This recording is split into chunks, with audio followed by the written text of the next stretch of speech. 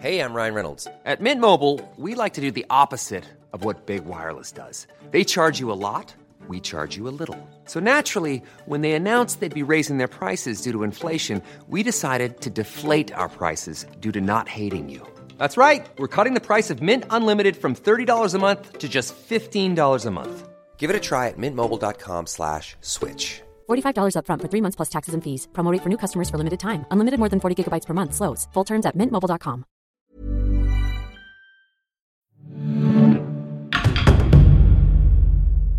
I must admit, the gods welcomed me when I traveled to Asgard to pay them a visit.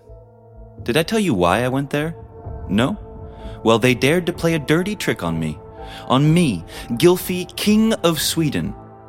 I fell in love with a woman without knowing that behind her rags was hidden the goddess Gefjon. We had a good time together. Then, I naively proposed to give her the equivalent of land that 4 oxen can plow in 2 days. Except that Gefjon cheated. The 4 oxen were her sons, animals conceived with a giant. Of course, they plowed much more land than normal oxen. As a result, that traitorous woman cut off an entire region of my kingdom. The gods may have created the universe, but trust me, they are certainly not role models to follow.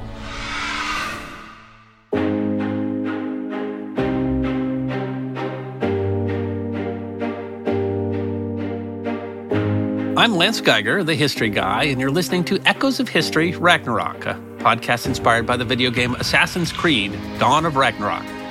How much do you know about Odin, Thor, Loki, and their companions? Do you really know them? Dive into Norse mythology alongside gods, elves, magical creatures, dwarves, and giants. A fantastic universe that guided the destiny of the valiant Vikings as much as it inspired the greatest authors.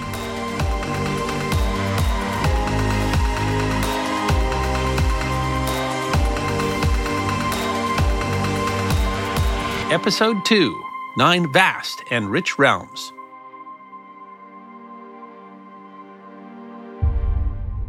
Well settled on his throne, Odin can observe his work, he the creator of the universe. He obviously watches over Asgard, the kingdom of the gods, but he also keeps an eye on Midgard, the realm of men to whom he gave life. But this is only a small part of his task, because in Norse mythology, there's not 1, but 9 realms. All of them are installed between the branches of Yggdrasil, a huge ash tree that took root in Ymir's body at the moment of the creation of the universe by Odin and his brothers. So Snorri constantly refers to all the things he is telling us about as being in the sky. Gisli Sigurdsson, teacher-researcher at the Arne Magnusson Institute in Reykjavik. The world tree, described as a white, transparent tree trunk, numerous animals and the halls and places of the gods. And the halls, we are told, belong to the sun, and the places belong to the stars since the beginning of time. He is pointing our attention to the sky, where we have the Milky Way holding up the dome as the white, transparent tree. And the sun-owned halls of the gods in the Norse mythology, they can be located, of course, in the sky, and they are probably the Old Norse traditional terminology for the signs of the zodiac.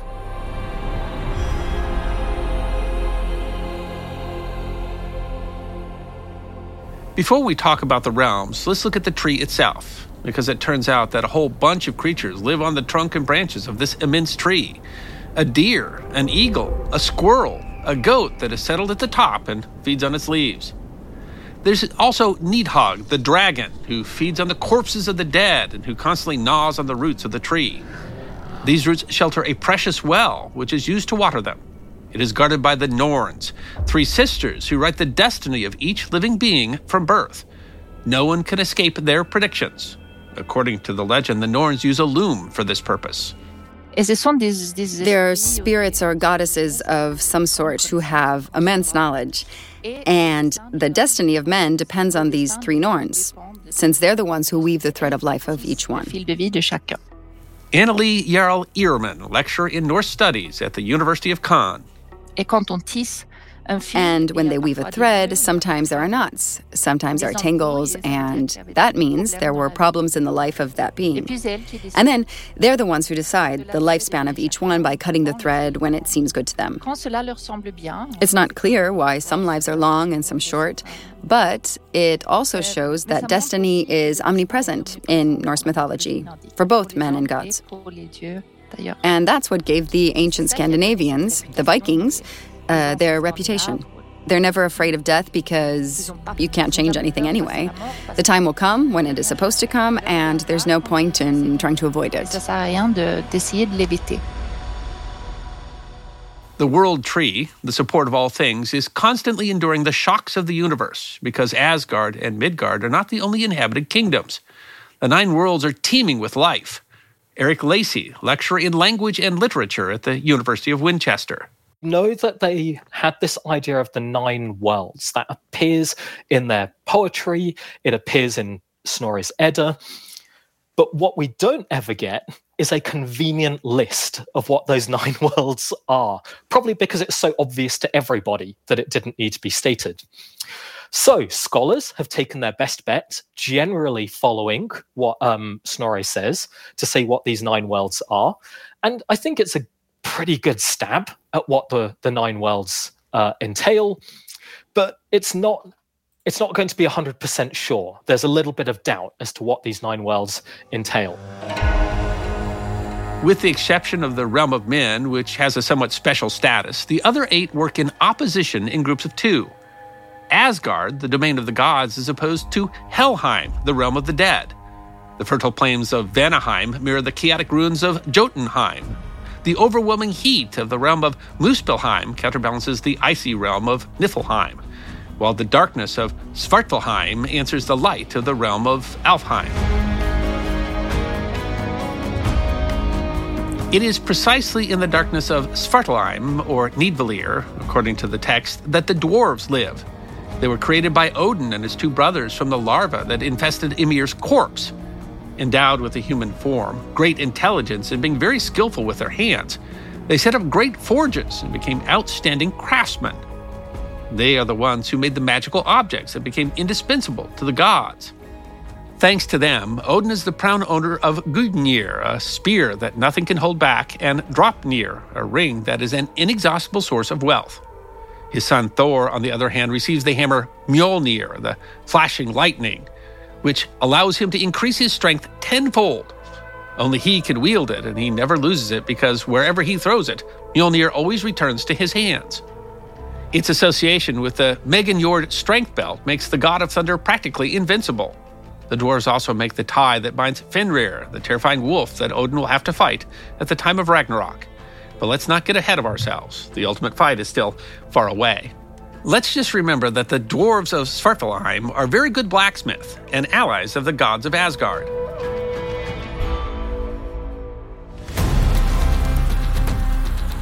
Odin and the other gods need allies to control the tumult of the 9 realms. There are enemies everywhere. Asgard is threatened by its mirror world, Helheim, the kingdom of the dead over which the terrible Hel reigns. Her appearance is terrifying. The first half of her body is breathtakingly beautiful, while the other half is made of decomposed flesh.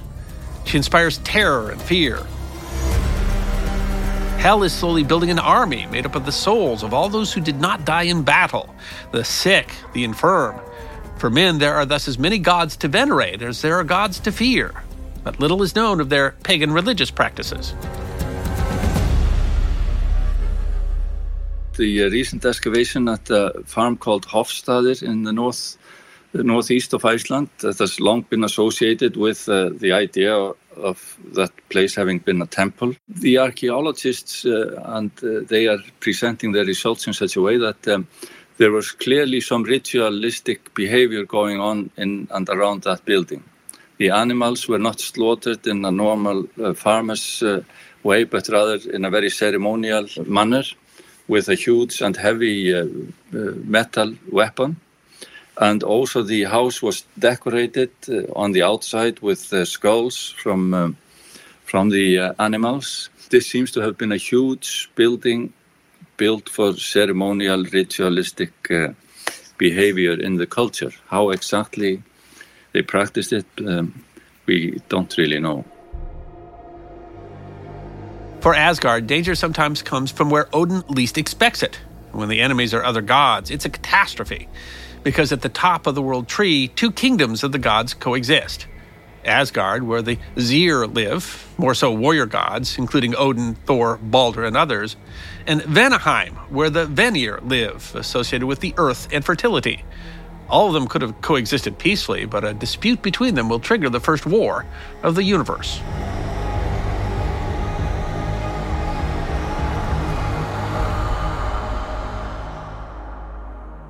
It all began the day the Aesir tried to kill Gullveig, a Vanir witch. The gods of Asgard consider her evil and suspect her of leading women astray. They rush her and pierce her with their spears before burning her body. They make 3 attempts, but it's all in vain. Nothing does it. The witch survives every attempt. From that moment on, in spite of everything, the Aesir have a moral obligation to redeem themselves from the Vanir. It's up to Odin to decide. And this is where his name, which means fury, takes on its full meaning. Instead of trying to calm everyone down, the father of the gods sends his spear Gungnir towards the Vanir, a solitary initiative that questions his role as the leader of the gods.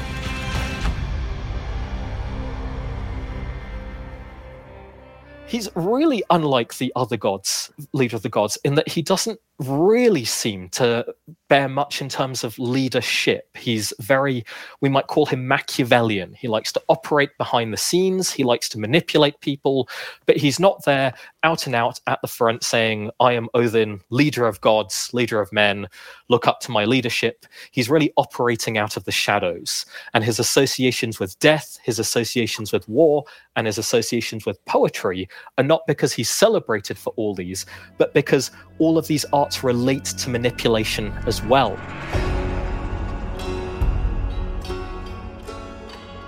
The Vanir didn't need any more incentive to take up arms. After a short conflict that neither side wins, the two parties decide to organize a peace conference. The Aesir and the Vanir spit in the same vat, and their mixed saliva gives birth to Kvasir, the wisest of all creatures. The peace is concluded by an exchange of deities. Njord, the Vanir god of wind and sea, moves to Asgard, while Honir, another name given to Vili, one of Odin's brothers, is sent to Vanaheim. At first, he is revered by the defeated, but he eventually falls into disgrace because of his lack of initiative, which will earn him the nickname Honir the Indecisive. In short, from beginning to end, this episode does not show the gods in the best light, and this is a particularity of Norse mythology. The gods are worshipped because they have these human qualities. They're extraordinarily powerful, but they are people. And I think that for pre-Christian societies, there was something comforting about seeing the same dramas that we see played out in the social stage being played out across the divine stage. So the idea that even the powerful gods are unfaithful to their spouses. Even the divine gods cheat and lie to each other. And that makes it okay in some ways that people do that. Obviously, there is a moral code behind that as well, and there are admonitions to not lie and cheat, or only lie and cheat in certain scenarios. The gods are there in many ways as role models, but as flawed role models. If even a liar and cheater can accomplish these great deeds, then people who aren't as horrible liars and aren't as horrible cheaters, then it's okay for us as well. We've got everything we need to accomplish great deeds too.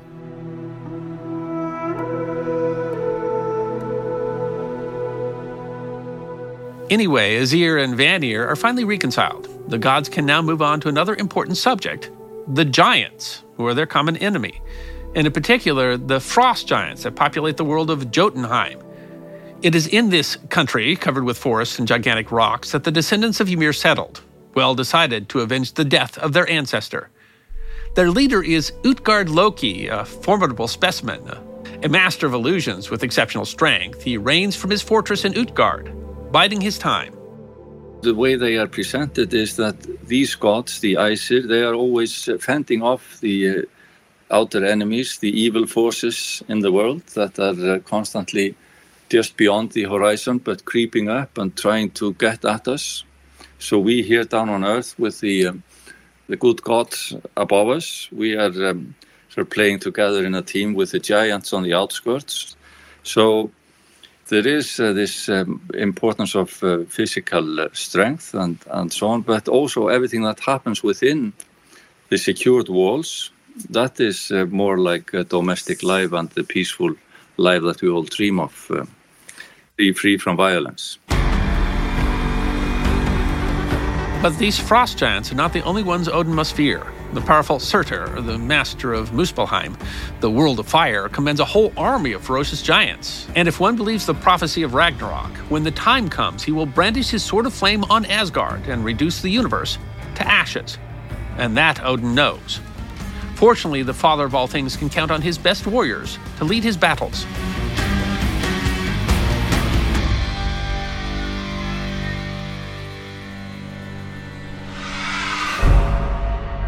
How proud they were, high, just as high in third, sitting on their thrones telling me how Odin created the universe and all that is in it. I had to convince them to tell me about the war between the Aesir and the Vanir. What a ridiculous feud. Humility is clearly not a quality of the gods of Asgard. In fact, they find any pretext to hit each other. Don't they have anything else to do? Thank you for listening to Echoes of History, Ragnarök, a Ubisoft podcast brought to you by Paradiso Media.